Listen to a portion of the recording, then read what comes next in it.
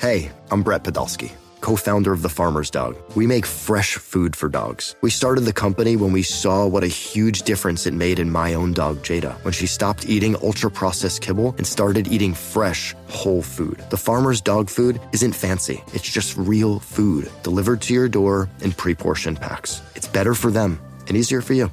Get 50% off your first box at thefarmersdog.com/podcast. That's thefarmersdog.com/podcast. This episode is brought to you by Progressive Insurance. Whether you love true crime or comedy, celebrity interviews or news, you call the shots on what's in your podcast queue. And guess what?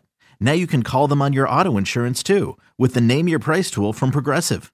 It works just the way it sounds. You tell Progressive how much you want to pay for car insurance, and they'll show you coverage options that fit your budget. Get your quote today at Progressive.com to join the over 28 million drivers who trust Progressive. Progressive Casualty Insurance Company and Affiliates. Price and coverage match limited by state law. You could spend the weekend doing the same old whatever, or you could conquer the weekend in the all-new Hyundai Santa Fe. Visit HyundaiUSA.com for more details. Hyundai, there's joy in every journey. eBay Motors is here for the ride. Remember when you first saw the potential? And then through some elbow grease, fresh installs, and a whole lot of love, you transformed 100,000 miles and a body full of rust into a drive that's all your own. Look to your left. Look to your right. It's official. No one's got a ride like this. There's nothing else that sounds like, feels like, or looks like the set of wheels in your garage. With over 122 million parts, you can make sure your number one ride or die stays running smoothly. So there's no limit to how far you can take it. Brake kits, turbochargers, engines, exhaust kits, roof racks, LED headlights, bumpers, whatever your baby needs, eBay Motors has it. And with eBay Guaranteed Fit, it's guaranteed to fit your ride the first time, every time, or your money back. Plus at these prices, well, you're burning rubber, not cash. Keep your ride or die alive at ebaymotors.com. Eligible items only. Exclusions apply.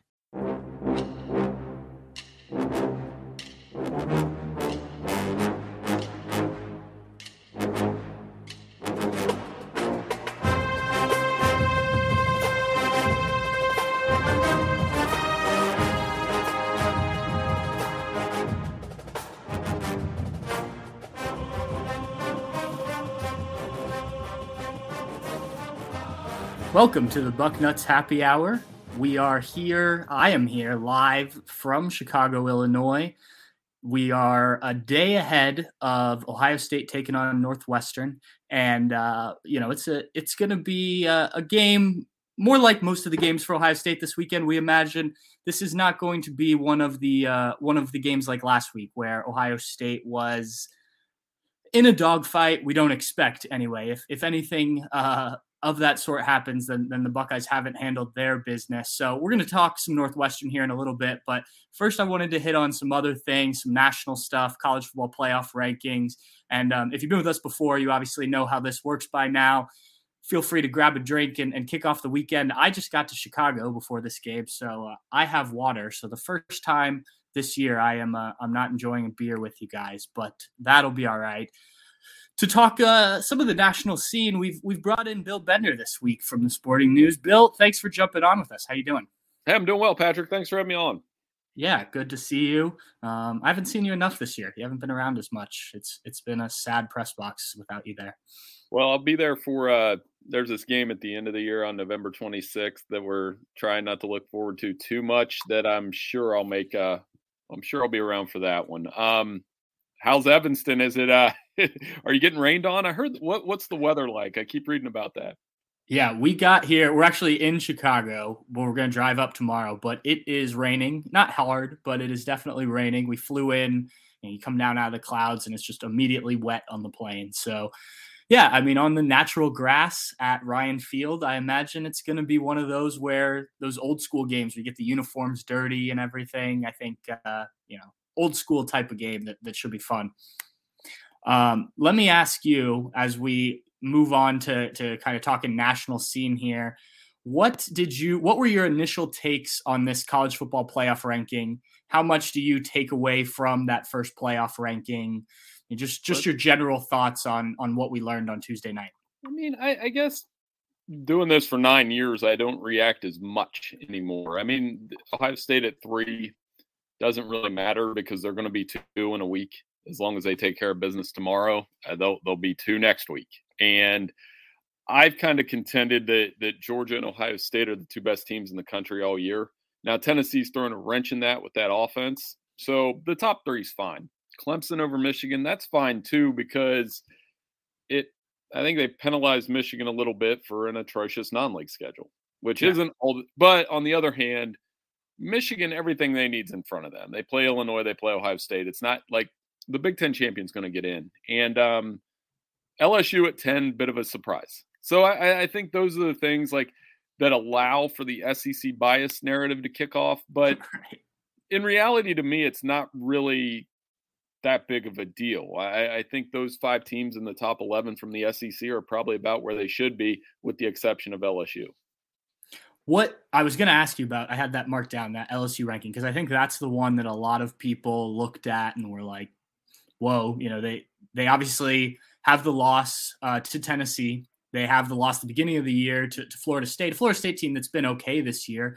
But you pay attention to the national scene probably more than a lot of our viewers. What do you make of LSU? Where would you have stuck them in the rankings if Bill Bender's rankings?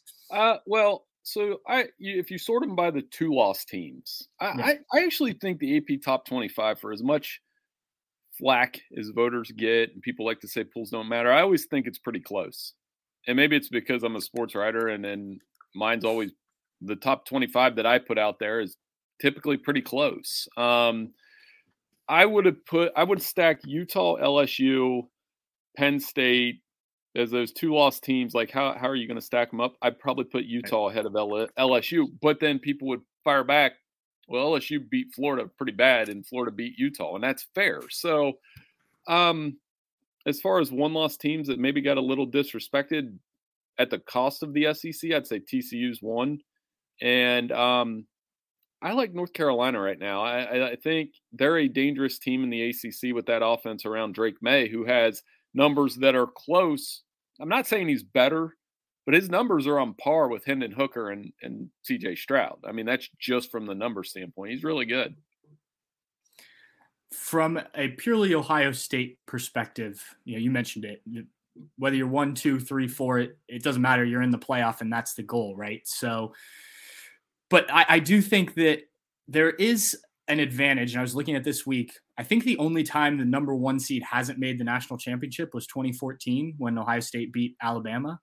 So there does seem to be an inherent advantage to beating that or playing that 4th seeded team, who is generally the weakest of the field. And sometimes it's by quite a bit. How much stock do you put into getting to that number 1 seed? And do you think if Ohio State handles its business, they are there, or is there some work that still needs to be done because of the likes of Georgia and Tennessee? I think the 1 seed, and this is also a geography type thing, is I don't want to be in Atlanta if I'm an Ohio State team, because you're going to does it matter? Not really. But I mean, yeah, if you're down in Atlanta and have to play at Georgia or Tennessee, it's probably going to be 60-40 the other way. And does the crowd matter? No. But I think for Georgia and Tennessee, it does to get to Atlanta instead of playing in the other semifinal. It would matter for Alabama if they were able to slip into the playoff.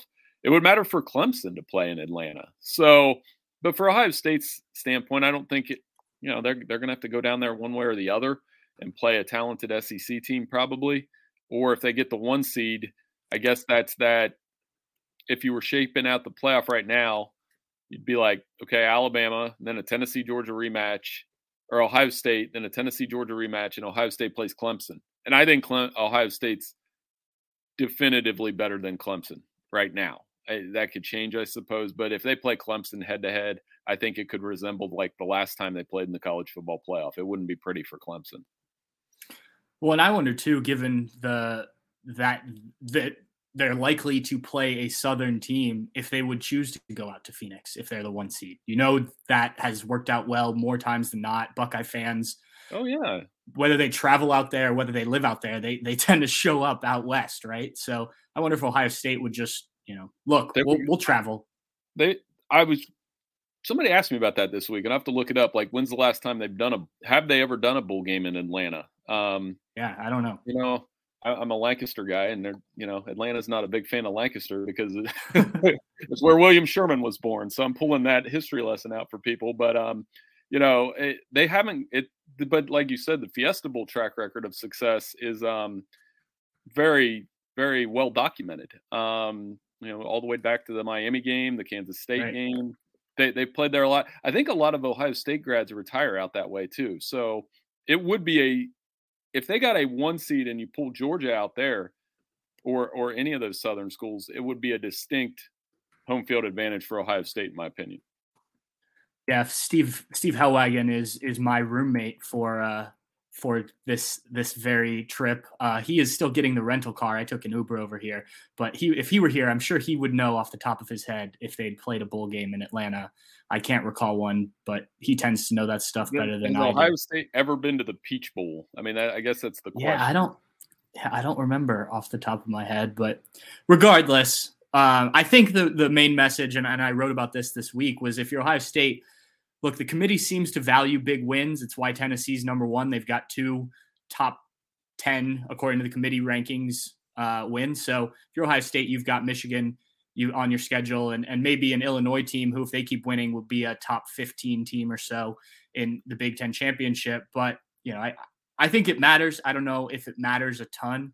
And for those of you tuning in live, if you have any questions for Bill about the national college football scene, his opinions on Ohio State, feel free to throw them in the comment section. We'll try and get those while we got them. But Bill, if there is a team that maybe no one's talking about a lot that you think could sneak into the college football playoff based on what those first rankings were, who might that be? I mean, North Carolina, I mentioned them. A Pac-12 team. Can that be an answer? A Pac-12 team Sure. that slips. The one of the Pac-12 teams that interests me most is, this is an obvious answer, but USC with Caleb Williams. Can they bounce back, run the table? They don't leave the state of California for the next month. They've got 3 home games and Notre Dame in there. They've got a trip to UCLA.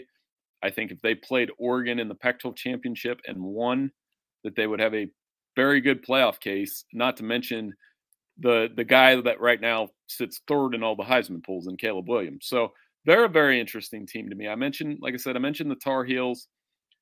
Can't really think of anybody else. I guess Illinois would be the most off-the-wall answer I can give you, but I mean, it's in front of them, right? If they were to go to Michigan and win and somehow beat Ohio State, what I would ask you, I throw this back on you, what do you think the pushback would be on Illinois Big Ten champion if they ran the table, knowing that they lost to Indiana in that weird game? And I remember watching that game in September. They weren't the same team then that they are right now.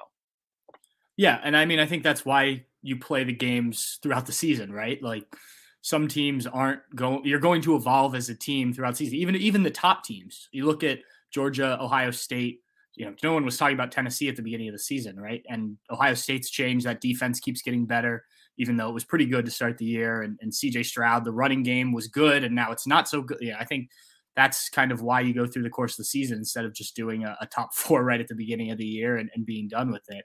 But yeah, Illinois is an interesting one because, as you mentioned, you get – if they can win the Big Ten championship as a 1-loss team, and then what happens with Ohio State? Say they beat Ohio State in the narrow Big Ten championship game, and I don't think they would be anywhere near favorites in that game. If Ohio State's a 1-loss, narrow loss to Illinois, who is a top 15 team, could you argue putting Ohio State in along with Illinois? I think you could. And I still think, the Ohio State-Michigan debate that's going to get going here in a few weeks. Yeah. I was asked on 97.1 this week, is that an elimination game? Anthony Rothman asked me that. And I really had to think about it. Like, I know you go on there a lot too, and then you get stuck because I'm like, I think so. But, from Ohio State's standpoint, they would use against them that it was a home game. I think the Illinois loss they would use a little bit more, even though, like I said, I think the Illini are a good team. When they play Michigan in a few weeks, that's got 21-17 Big Ten bully ball written all over it. A 2.5 nice 2.5 hour game. Yeah, that's one we're going to get into here in a couple weeks, and we'll talk about it plenty. You mentioned 97.1 The Fan. Our friend Timmy Hall here from the Buckeye Show stopped by the happy hour. Timmy, who is a regular guest. I assume you two know each other, Tim, Bill, Bill, Tim. Well, I know Bill. I think we still got to catch a round of golf. We've spoken on the air several times. We've never actually met in person, so it's good to see your face, buddy. How we doing? Great. Look at that, man, Patrick. You set up that free advertising for them right on. No, I was just saying I enjoy all the hits on 97.1, and we were talking about how Rothman asked me this week if Ohio State Michigan would be an elimination game from the playoff standpoint, and I was kind of stuck on the air because I'm thinking, in one sense, yes, but in the other sense, I do think it's funny to me that the Ohio State Michigan does not get the same credit. Maybe some of it's for the schedule, but to me, if Georgia loses tomorrow, they may have a tough road back in trying to become a playoff team. That's just my opinion. Tennessee's got a little bit more wiggle room because they beat Alabama. Georgia won't have that. Their schedule's pretty weak right now outside of Oregon. It's really interesting, isn't it, guys? Because, I'm sitting here thinking about the last year. Maybe I'm wrong. Maybe they were relevant a time or two in between, but the chaotic year in college football where Illinois takes down Ohio State and somehow Ohio State winds up not just back in the picture, but the number 1 ranked team. I mean, truly wild, right? That could happen with a late season loss to Illinois, nonetheless. So you wouldn't bet your life on anything, right? Like that's what it's about in this business. You make these predictions. Pat, you asked the question, or Anthony asked the question, could it be an elimination game?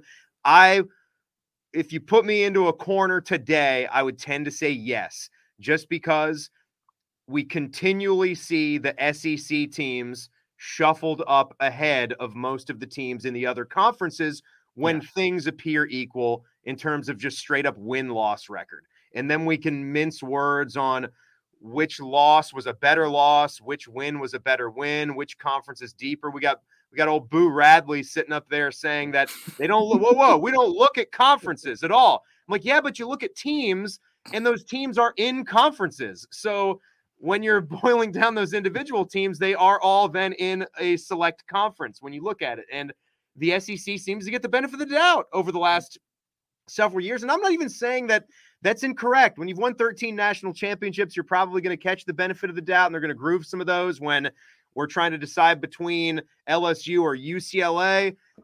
But when the difference is a loss, chances are that SEC team is going to get the extra credit there. So I bet it is an elimination game, even if it is like this 50-year matchup where it's 2 11-0s and they're two, it's 1 versus 3 or 2 versus 3 or whatever it's going to be. I tend to think it is. Well, and I think it depends what happens elsewhere, right? Like if there's some sorts of chaos, then maybe it's not as much. But if things kind of go the way we expect, then I imagine that one Big Ten team gets in as opposed to both of them. Bill, I know you got stuff going on that you got to get to. So if you need to hop off, feel free. No, yeah, I was just going to say before I hop off, I got a call with Bobby Carpenter, of course. I talked to. There you go. I think I just talked to and anytime this will be my second Lancaster reference. Anytime one of my fellow Lancaster guys calls. What was the first Lancaster reference on this pod? I referenced William Sherman and Atlanta, and that always gets a lot of, I'll just leave it at that.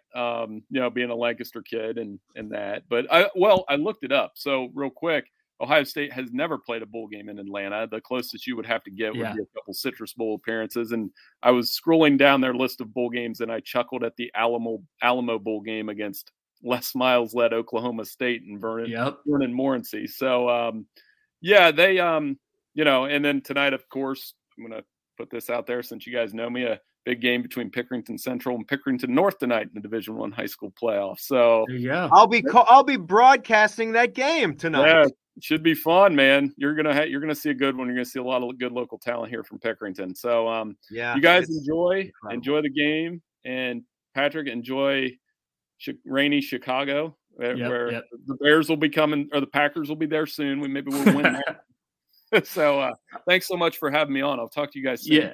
Yeah. Thanks, Bill. I appreciate it. Next time we'll plan a little better so we can get you on longer. No problem. Thank you. See you, Bill. Thanks, man. Timmy.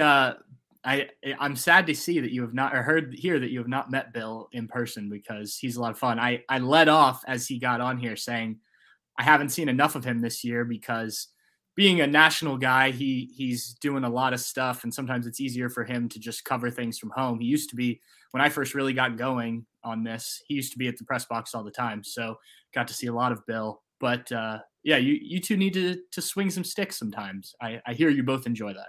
Yeah, we do. I mean, I don't understand anybody that doesn't love golf. Like, that's the way I am today. I mean, how could you not just gravitate towards a game like that gets you outside, gets the hand-eye coordination going? It's a game that you can play into your elder years. You're not running all over the place. We're not playing softball or even pick up basketball, which I like to do that as well. But you could just enjoy a six-pack, ride in a cart. I mean, you think I'm walking? No, I'm not walking. I'm riding in a cart, so it's comfortable. I'm relaxed. The only walking I'm doing is from that driver's seat or the passenger seat going to my ball. That's all I'm doing. Oh, golf. I've had many arguments with my friends who all play golf about why I don't play golf, and they all want me to pick it up. And I'm like, it's at this point in my life, a sport. It's not that. I just have no interest. I've done it once. I did it for a bachelor party. It was fine. I don't, Anytime I've played golf with non-golfers, there is a 50% chance that I actually get struck by the golf ball by that person.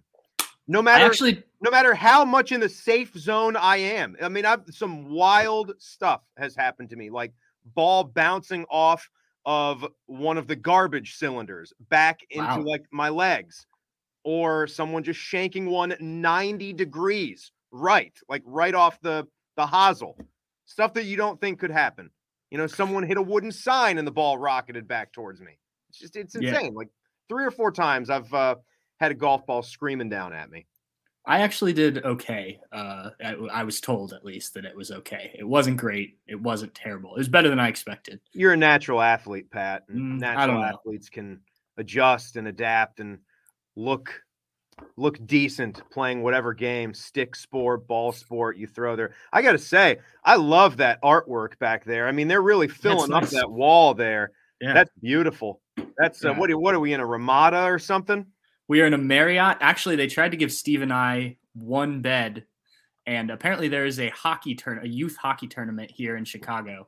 And so the hotel's grouping that we're in is filled with hockey families. And so the lady was like, we don't have any rooms. I was like, well, I booked 2 beds. Like, we got to do something here. And she was very nice and was able to get us 2 beds. So Steve and I don't have to cuddle with each other. Oh, man. Could have been sleeping in an electrical room or something. Yeah. Well, speaking of being in Chicago, I don't expect this to be much of a game tomorrow. I imagine you don't expect this to be much of a game tomorrow, but we should give it a few minutes, I think. Is there anything about this game that has you interested in the game more than just Ohio State side of it? Like, could you see Northwestern for any reason hanging around, or do you see the Buckeyes maybe looking down the road? Is there anything about this game that has you kind of questioning that it won't be 51-10 or something along those lines? Well, I think a little bit the last part of what you just said there, Pat. It's just complacency, right? That's really, you're getting into the mental aspect of it right now, because I mean, there isn't a college football fan, not a Northwestern fan, not a Northwestern donor. Nobody is as Northwestern purple as you are. There isn't anybody that would say that they've got a shot to beat this Ohio State team, Yeah. There might be a couple delusional ones that think they're going to, hang within 17 or, maybe 14 and take it into the third quarter by some long shot. I know in my heart that that's not going to happen.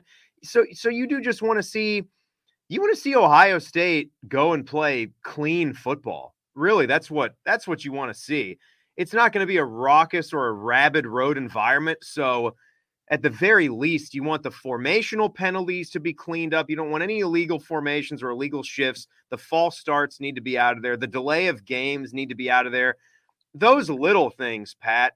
I got to tell you, I guess I feel like more than most, I was concerned. I was concerned about that. I know it's a road game at Penn State, but that's part of your preparation. Like that's part of being a championship team, is not letting that happen again and again and again. You're ready for it. You're prepared for it because you already know going in that they are going to be the loudest crowd that you're going to see all season. I know they were able to win the game, right? But let's not pretend like that wasn't in complete danger zone in the fourth quarter. I mean, trailing, and I'm not, in my heart, I'm not even certain how good or if Penn State's a great team. They haven't beaten a ranked opponent. The only other great team they played absolutely demolished them and ran for almost 450 yards on them. So there's some concerns there. So, and I know we're not going to get solutions to those concerns that I've got until November 26th. That's just a simple fact. So you have a couple of cupcakes. After this one, you'll have Tom Allen's LEO crew, who's really fallen off the table at Indiana. And then we talked a lot about maybe a minor trappy kind of game against Maryland. But it's all about the Buckeyes right now, Pat. It's all about cleaning things up, playing your best game, no turnovers. I'd like to see CJ go the rest of the way now without an interception. I think that's another goal that I've got for him. Yeah, I mean, he's got 4 already, I believe, this year. And I think he had 4 all of last year. So maybe he had a couple more last year. I'd have to look. But I think to your point, that you mentioned complacency. I think the fact that it's coming off of that game against Penn State kind of guards against that a little bit. You mentioned that Maryland game. That's the one where I think you could have a little bit of that, especially if they roll these next 2 weekends. But yeah, I think it's going to be another, of most of the games we've seen this season. If Ohio State gets out early, rolls, as long as you don't turn the ball over, and whether it's CJ or anyone else, I think you're going to be pretty comfortable in this one. I expect the stats to jump back up to what they were. I imagine this run game is going to really get going again because I just don't see the way Northwestern can stop it. Let me ask you something, Pat, because sure. Yeah.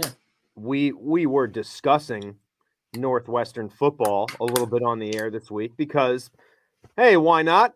We've had a little bit of history with them. We've met them in the Big Ten championship game. They are definitely a unique program. One would have to give them that with how they have spiked. They've had some pretty good success for who they are.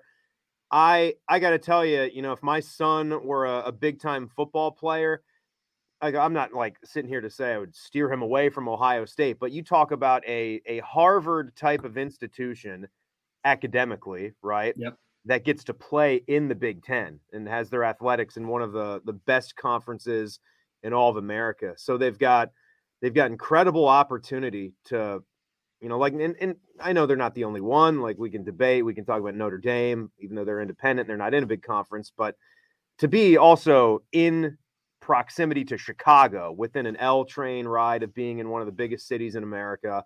Yeah. And with all the connections you could make if you, whatever kind of life you want to go into, whether that's sports, broadcasting, the business world, finance, like it's all right there in Chicago. So it's a really unique program. And I've always looked at them and wondered, could they ever make more of a consistent switch into being, one of those 8 to 10 win programs. They've shown they can do it, but the consistent switch is something that not many programs can pull off. I'd say, TCU with Gary Patterson achieved that, coming from pretty much a regular old program to then dominating a Mountain West and then even elevating to a new conference. And then they kept that going for a while. Baylor, after being a doormat, made a switch. And of course there was some reasons behind that one when you see what Art Briles was all about. But I do. I wonder what's your take on them, Pat? You think they could ever, make the move? Because Pat Fitzgerald is obviously having a rough go of it this year and last season. Yeah, I think it's just harder in a sport like football, where, like in basketball, you can get a guy or two. You work hard, you recruit the guy or two. That can build for a year, maybe 2 years. You go on to next recruiting class, and I feel like you can get momentum that way quicker. With football, because of how big the teams are and the physicality of the sport, I think it's tough. I also think academically it's hard. I mean, you look even at a Notre Dame who, you put Notre Dame in the Big Ten year after year. Is that I mean, not that they've been consistently nationally relevant in terms of college football playoff and stuff, but that's a program with a lot of history that's not doing a ton with it because of the academics. A lot, to get into Notre Dame, even if you're going on a football scholarship, it's tough. So, yeah, I mean, I think you've seen Northwestern with, you mentioned those spikes, the every other year making the Big Ten championship. I think that's probably the ceiling for this program. I think it would take a lot to really jump up and become a consistent Big Ten team at a school that has those academic standards. And probably, I mean, they've obviously put more resources into football recently. If you haven't seen, I know you tweeted out the other day that picture from their practice facility. It's fantastic. How incredible is that? Yeah, I tried the last time we were out here. I reached out to them about going out to see the facility while we were here, and I did not hear back until after I was back in Columbus. And they also said no. But I've seen pictures. I've talked to people that have been there, and it looks fantastic. I don't know, but I don't know if that alone. They're supposed to be creating a new stadium that also looks awesome. It's going to be a smaller stadium. Yeah. But I don't know if that enough is to get the recruiting going, because we know how important that can be. Maybe if they could land a quarterback or two in a row, that starts to jumpstart the offense a little bit. Pat Fitzgerald and his staff are defensive guys that can do some things there. I don't know. I just don't see much beyond what they've been able to accomplish the last 5 or 6 years. And Pat's interesting from one Pat to another. You're interesting too, but Pat Fitzgerald, I don't know if you heard us talking about it on some of the shows in the last week or two, but I hit on this a couple times. Pat went with one of the old tired excuses after, he was being questioned by his local media. I was watching one of the midweek press conferences. This was before Ohio State week or two back. And he went with the old, I feel sorry for all you guys in the Twitter sphere. And someone had asked him about that. So to his credit, and the reporter had said that it was a hobby of his to follow things being said on social media, like almost all of us do, part of our jobs who are in the media, and just, sharing content with people that, listen to our shows or people that are interested in the sport. It's a good content stream for getting information. I mean, I think anybody would have to recognize that, even a Pat Fitzgerald, but he followed that up by saying, I feel sorry for all you guys that have to pay attention to that stuff, by saying, I got a great idea. How about we create a business where, you and me, he was talking to the reporter, you and me, we could go to people's jobs and then we can criticize them.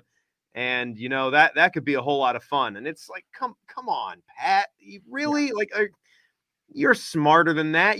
That's not how that works. I agree to do that. Yes, I agree. You can come here, yell at me, criticize me. The only drawback is we switch salaries. That's the only thing. You give me your salary. I'll take all that heat and criticism you speak of, and then you can have my radio station salary, and you only get like a few emails or Twitter messages a month, and see how you like that. But for so long, it was Pat Fitzgerald could not be touched, and I mean, losing. If you continue to lose, we know that that's never going to be the case. I think he's always been given that ability to rebound from a bad season. But if one bad season turns to two and then turns to three, then I would expect Northwestern might have to do something. And I really don't have any idea at this stage who a big time candidate, who the next guy would be. I don't know if that guy's on staff right now. They don't feel to me, Pat, like they have a Jim Leonard who's there that kind of everyone knows they really like the guy. So yeah, they're just one of those programs where they're just in the Big Ten. Even though they can be good every few years, you're never too concerned about them. Yeah, I started off, and I'm going to get back to what you said a second. I started off the show, I know you weren't on yet, but saying how because we just got to Chicago, I was drinking water for the first time on the podcast. Hellwagon came through. He's got some beer, so happy hour can continue here. I didn't want to let down the people that, come here to watch me drink beer in the middle of the day. I know that you're one of them.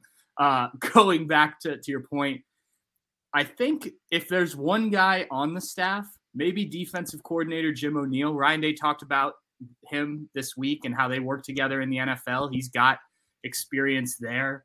But honestly, I think if you were to change from Pat Fitzgerald, I think you got to go out and find somebody who, brings some excitement, and if you can get a name, maybe one of those up and coming coaches in the MAC, do what Minnesota did, go get a PJ Fleck, and not that that's worked out great, but somebody like that would, what about a Jason Candle? You mentioned the MAC guy that's in Northwest Ohio at Toledo, and he's doing a pretty darn nice job there from what I can see. I think they're always above 500. And we know you got to take the records with a grain of salt because most of those MAC programs, they beat themselves up in the non-conference. I mean, like you saw, they played Ohio State on the road. They ain't winning that game. And a lot of them you'll see play multiple Big Ten or SEC schools in a non-conference slate. And then their really good teams are usually 0-3 or 1-3 going into conference play. And you look at the scoreboard and you're like, oh man, these teams really suck. And then they wind up being pretty good by the time the year is over. They just don't have that pretty 10-2 record unless you throw a PJ Fleck Western Michigan season out there, and he was able to do it. Yeah, I think it's somebody like that. Or not that he would leave, especially now, but is there a Luke Fickell out there? Obviously Cincinnati, I think he's pretty entrenched there right now unless Ohio State comes calling. But they're also going to the Big 12, so he doesn't have a reason to jump ship. But is there somebody like that in a group of 5 conference that's kind of made a name for themselves and is looking for that next step? We've talked a lot more Northwestern than I anticipated, so that's actually probably a good thing. You mentioned a couple of the things that you were not happy with from the Penn State game, and I want to go back on some of that because that was such a big game. What was the biggest issue in your mind that kept that game closer than it could have been? What stood out as number one that you need fixed before Ohio State plays Michigan in a few weeks? Other than all the miscues and no, that can be penalties what on was yourself. The top thing? I do think now that you bring that up again, the other thing that would be on my mind is that interior offensive line play. And I know they're stacking the box against you, but if they do stack the box against you, just go to that passing game earlier. Get away from running those bubble screens and get the ball up the field to Marvin and Emeka and Cade Stover as well. Like they were eventually able to find just an abundance of success, in that second half and that fourth quarter as well. But the fact that you couldn't get that run game going until the bitter end, and you saw what the rival was able to do against that same defense running the football. Miyan is important for me. I mean, I think all of us have grown really fond of that dude and the way he runs and the heart and the hustle and the break tackle ability that he has. So the fact that he averted a more serious injury, I think that's major for this team. And I got to see that offensive line hit another level. Maybe that's what I just want to see tomorrow, Pat, is that them just blow Northwestern right off the football and just create yards of space for the running backs right off the snap of the football. Don't care what kind of defensive front. Like tomorrow should be one of those kinds of games where you don't care what they're bringing up into the box. You run it on them anyway because your dudes are bigger and more physical. You need to get back to having a nasty edge. I hope that this team has that. I mean, that I'd be shocked if they didn't, considering how that emotion is going to come rushing back to them when we get to the week of the game, considering they lost it. But it's something I'd like to see. Yeah, the run game is something that I've been looking at it a lot. I've been talking to people this week that, look, I didn't grow up playing football. I've studied it quite a bit over the last several years as I've been, covering this. And I think there's a lot of different things that, we can talk about. And Tim, once you jump off here, I'm going to dive into it a lot more. But here's one thing I think that I want to point out. Yes, you need to be a more balanced team when you play good teams. But in the last 2 games where teams have stacked the box and not been able to run the ball, still scored 54 and 44 points. Like, this is an offense. Now, you can't get as one-dimensional as they did at times last year. But look at, like, the Buffalo Bills, for instance. They don't run the ball much because they have talented in the pass game. you need to be able to run the ball in certain instances, and you need to be able to do it effectively in the red zone, in short yardage situations. And I know Ryan Day talks about being a balanced offense, and he talked about it on the radio show this week, 250 and 250. Ohio State's not 250, 250. It just, they don't do it. In big games, Ryan Day throws the ball. That's their best avenue to win. And, it's a different than what Ohio State used to be. And you saw it last week when they got going, it was because CJ Stroud and Marvin Harrison Jr. connected, and then Cade Stover got involved in that was when the offense started to roll. If they can just get the running game strong enough to do what it was doing earlier in the season against inferior teams, and then hitting those important situations, I think that's when it's most important. I don't think you need to be a top 25 rushing attack with this offense because it's built to pass with the receivers, with the quarterback, with an offensive line that frankly is better at pass blocking than they are at run blocking. But I do think, in these games, you want to get that confidence back, and you want to be able to run against Michigan for sure when you need to be able to run against Michigan. I guess that's my thought on what this offense has to do rushing the ball. Yeah, I'm with you, Pat. I don't know.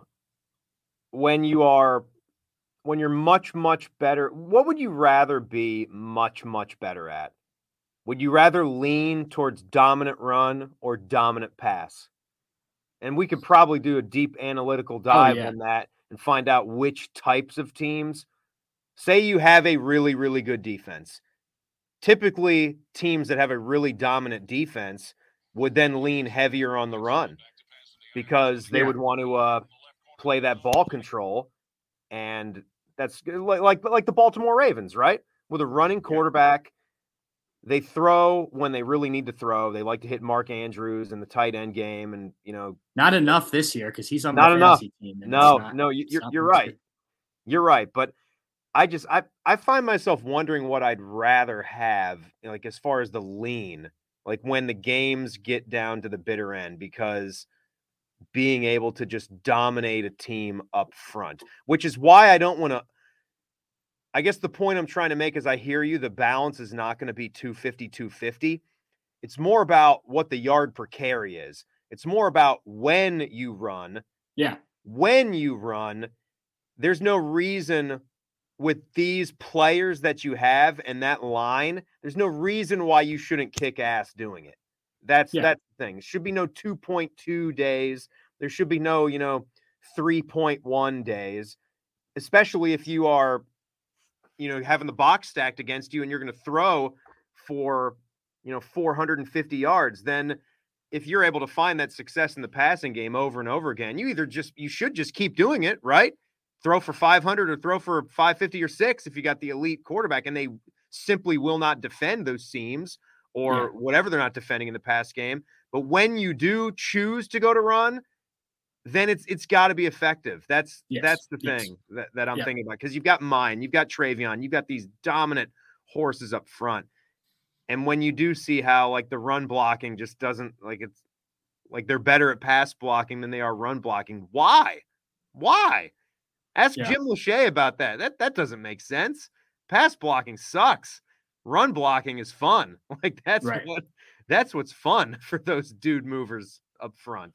For sure. And I do think you got to give credit to the opponent. They're looking at it and saying, okay, we can't stop the passing attack. They're going to get their passing. So let's try and stop the rush and then go from, work in to out defensively, I think is the way the last two teams, Penn State and Iowa, have approached it to slow things down. And, it's worked a little bit, I guess, but, 54 and 44 points is what they've given up. So I don't know. I think we could do a whole podcast on that. I know you've got stuff going on. I don't want to hold you up.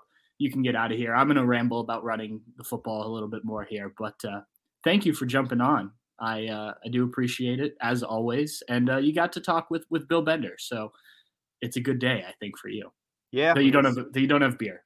I don't have beer. I've got iced coffee though, and I get to go outside and take a little field trip for work today. So we'll do our Buckeye show at 6:00 from the stadium, from Tiger Stadium in Pickerington. Classic battle, and I always love doing that game, Pat, because you probably have a Buckeye. You'll probably have an NFL dude who's on that field. That's just the way it's gone here lately. You got Ty Hamilton and Sonny Styles. Sonny Styles now. And you've got Jack Sawyer, obviously.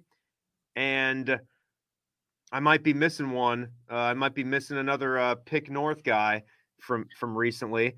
But I know Duran Grant, we had him on the show last night. He's coaching for Pick North now. Is he? Nice. Yeah, he's coaching DBs. And didn't one of the offensive – didn't like Billy Price or one of those guys who played guard and then center, Pat Elflein, wasn't one of them from Pickerington? I don't know which. Yeah. There really has been a lot. There really has. And the one thing that their coach Jay Sherritt reminded me of is Vrabel's defensive coordinator right now is dude with the thick beard. Yeah. He's only like 36 years old. He's a Pick Central grad, like a 05 or a 06 Pick Central grad. And Laurie Schmidt, formerly of 97.1 fan. Yeah. Who of the most famous one of all. Yeah, exactly. Well, you enjoy that. Have fun. I will be in Chicago. I'm not even sure what we're doing tonight, but I'm sure we'll get into something. All right, my man. All right. Thanks for jumping on. I appreciate it. Yeah, take it easy, Pat. All right. Thanks again to Tim Hall. He's been our regular guest here on the Bucknuts Happy Hour. We're going to talk a little bit more. We probably won't go a full hour like we usually do because I'm behind schedule on some things because of the traveling today. But I do want to dive back into the run game and some of the comments Ryan Day made this week. Like I said, when I was talking with Tim, I looked into it. I went back and watched some of the runs from last week.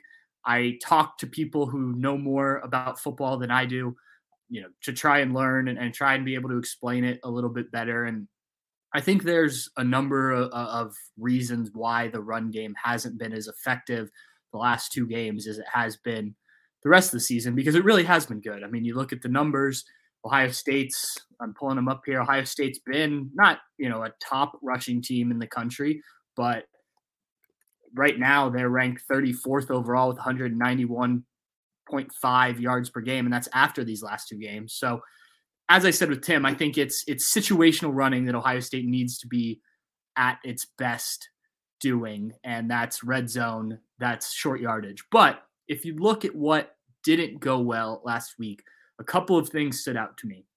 First, the right side of Ohio State's offensive line. And you can even throw Luke Whippler in there. I know there was at least a couple examples that I saw going around where he doesn't help on a block with Matthew Jones. Look, I don't know how injured Matthew Jones is. He's talked this year about that he's playing through some things. And I wonder if it wouldn't be a good idea to let him sit these next couple weeks when you probably won't need him against a team like Northwestern or a team like Indiana. Now, I'm not at practice. I don't know how good a guy like Enoch Viamahe or whoever it would be that would step in at right guard. But I think there's just been some issues on that side of the line and at right guard in particular. And I think Matthew Jones is very talented, but he just seems to not be quite at the level that I think he can play. And a few of those runs last week against Penn State were blown up in the backfield because of the blocking on that right side, including Luke Whippler. I also think that Penn State was able to read a lot of what Ohio State was doing. And Ryan Day was questioned about this, and credit to Bill Landis, formerly Athletic, now with Rivals, for pushing Ryan Day a little bit and asking him, is it ever wise, because there were the numbers out there that every time Ohio State was under center, they ran the ball. Was it wise to do anything 100% of the time? Because Ryan said to another reporter that, the question really isn't why they're doing it every time, but if it's working, why aren't they doing it more? He was talking specifically about the pistol formation, which is what Ohio State does to kind of eliminate, because when you play out a shotgun and you're running the ball, running back lines up to one side of the quarterback, it's usually, if he's on the quarterback's right, you're usually running the ball to the left. And there are some plays, counters and the toss plays and other things like that are exceptions to that. But for the most part, the defense can kind of tell where the running back's going if you're running the ball to shotgun. So the pistol changes things a little bit. You can't tell because the running backs lined up behind the quarterback. And I think, and I think Ryan Day's even said this, TreVeyon Henderson likes to be behind the quarterback and get a little bit more momentum instead of just taking the ball on the shotgun stuff. So, but the point of it was doing everything 100% of the time. And Ryan Day said, he thinks that if it's working, if it's being effective, then yes, they want to keep doing that. I mean, if it is effective, I think then there is justification there. I just think you look at the last 2 weeks, it hasn't been. What Ohio State hasn't done, there hasn't been a lot of play action out of that the last 2 weeks. Some of the other stuff that they've been able to do, they haven't gotten to. And even some of the plays that have worked, and there were some good running plays last week. I mean, let's not forget that TreVeyon Henderson had 2 rushing touchdowns. He had the big, I think it was a 41-yard rushing touchdown. So there are things that are working there, but maybe they're just not doing them as much. I know we talked with Marcus Hartman coming back from Penn State last week, and he said Ohio State should run power a lot more. And Marcus is a guy who I think knows quite a bit about football. Marcus from the Dayton Daily News. And that's something that Michigan did to Penn State. And look, Penn State obviously had weeks between that Michigan game and Ohio State to get better and focus on what didn't go well. So I think give them credit for doing that. They also shut down Minnesota's run, which has been pretty good. But I think going back to what I was saying of the right side of the offensive line, I think is the issue. I also think TreVeyon Henderson needs to be better. And I think and if you go back and watch a lot of his runs this year, the vision is not where it needs to be in terms of where to hit on a certain play. And a lot of times, yes, there's the where the play is designed to go, but sometimes you just got to make a play as a running back. And I think TreVeyon Henderson in high school and even maybe some last year, and I'd have to go back and really watch some of his best runs last year, but I think that he needs to be more aware of where he's got to go, because there were too many times last week where maybe if he bounces it outside or if he sees a crease quicker, then you've got a big gain. And instead he doesn't seem to recognize that maybe until it's too late. We've seen a number of times this year him fall down, and it's hard to tell from watching on TV or from watching in the press box where his head is, what he's doing.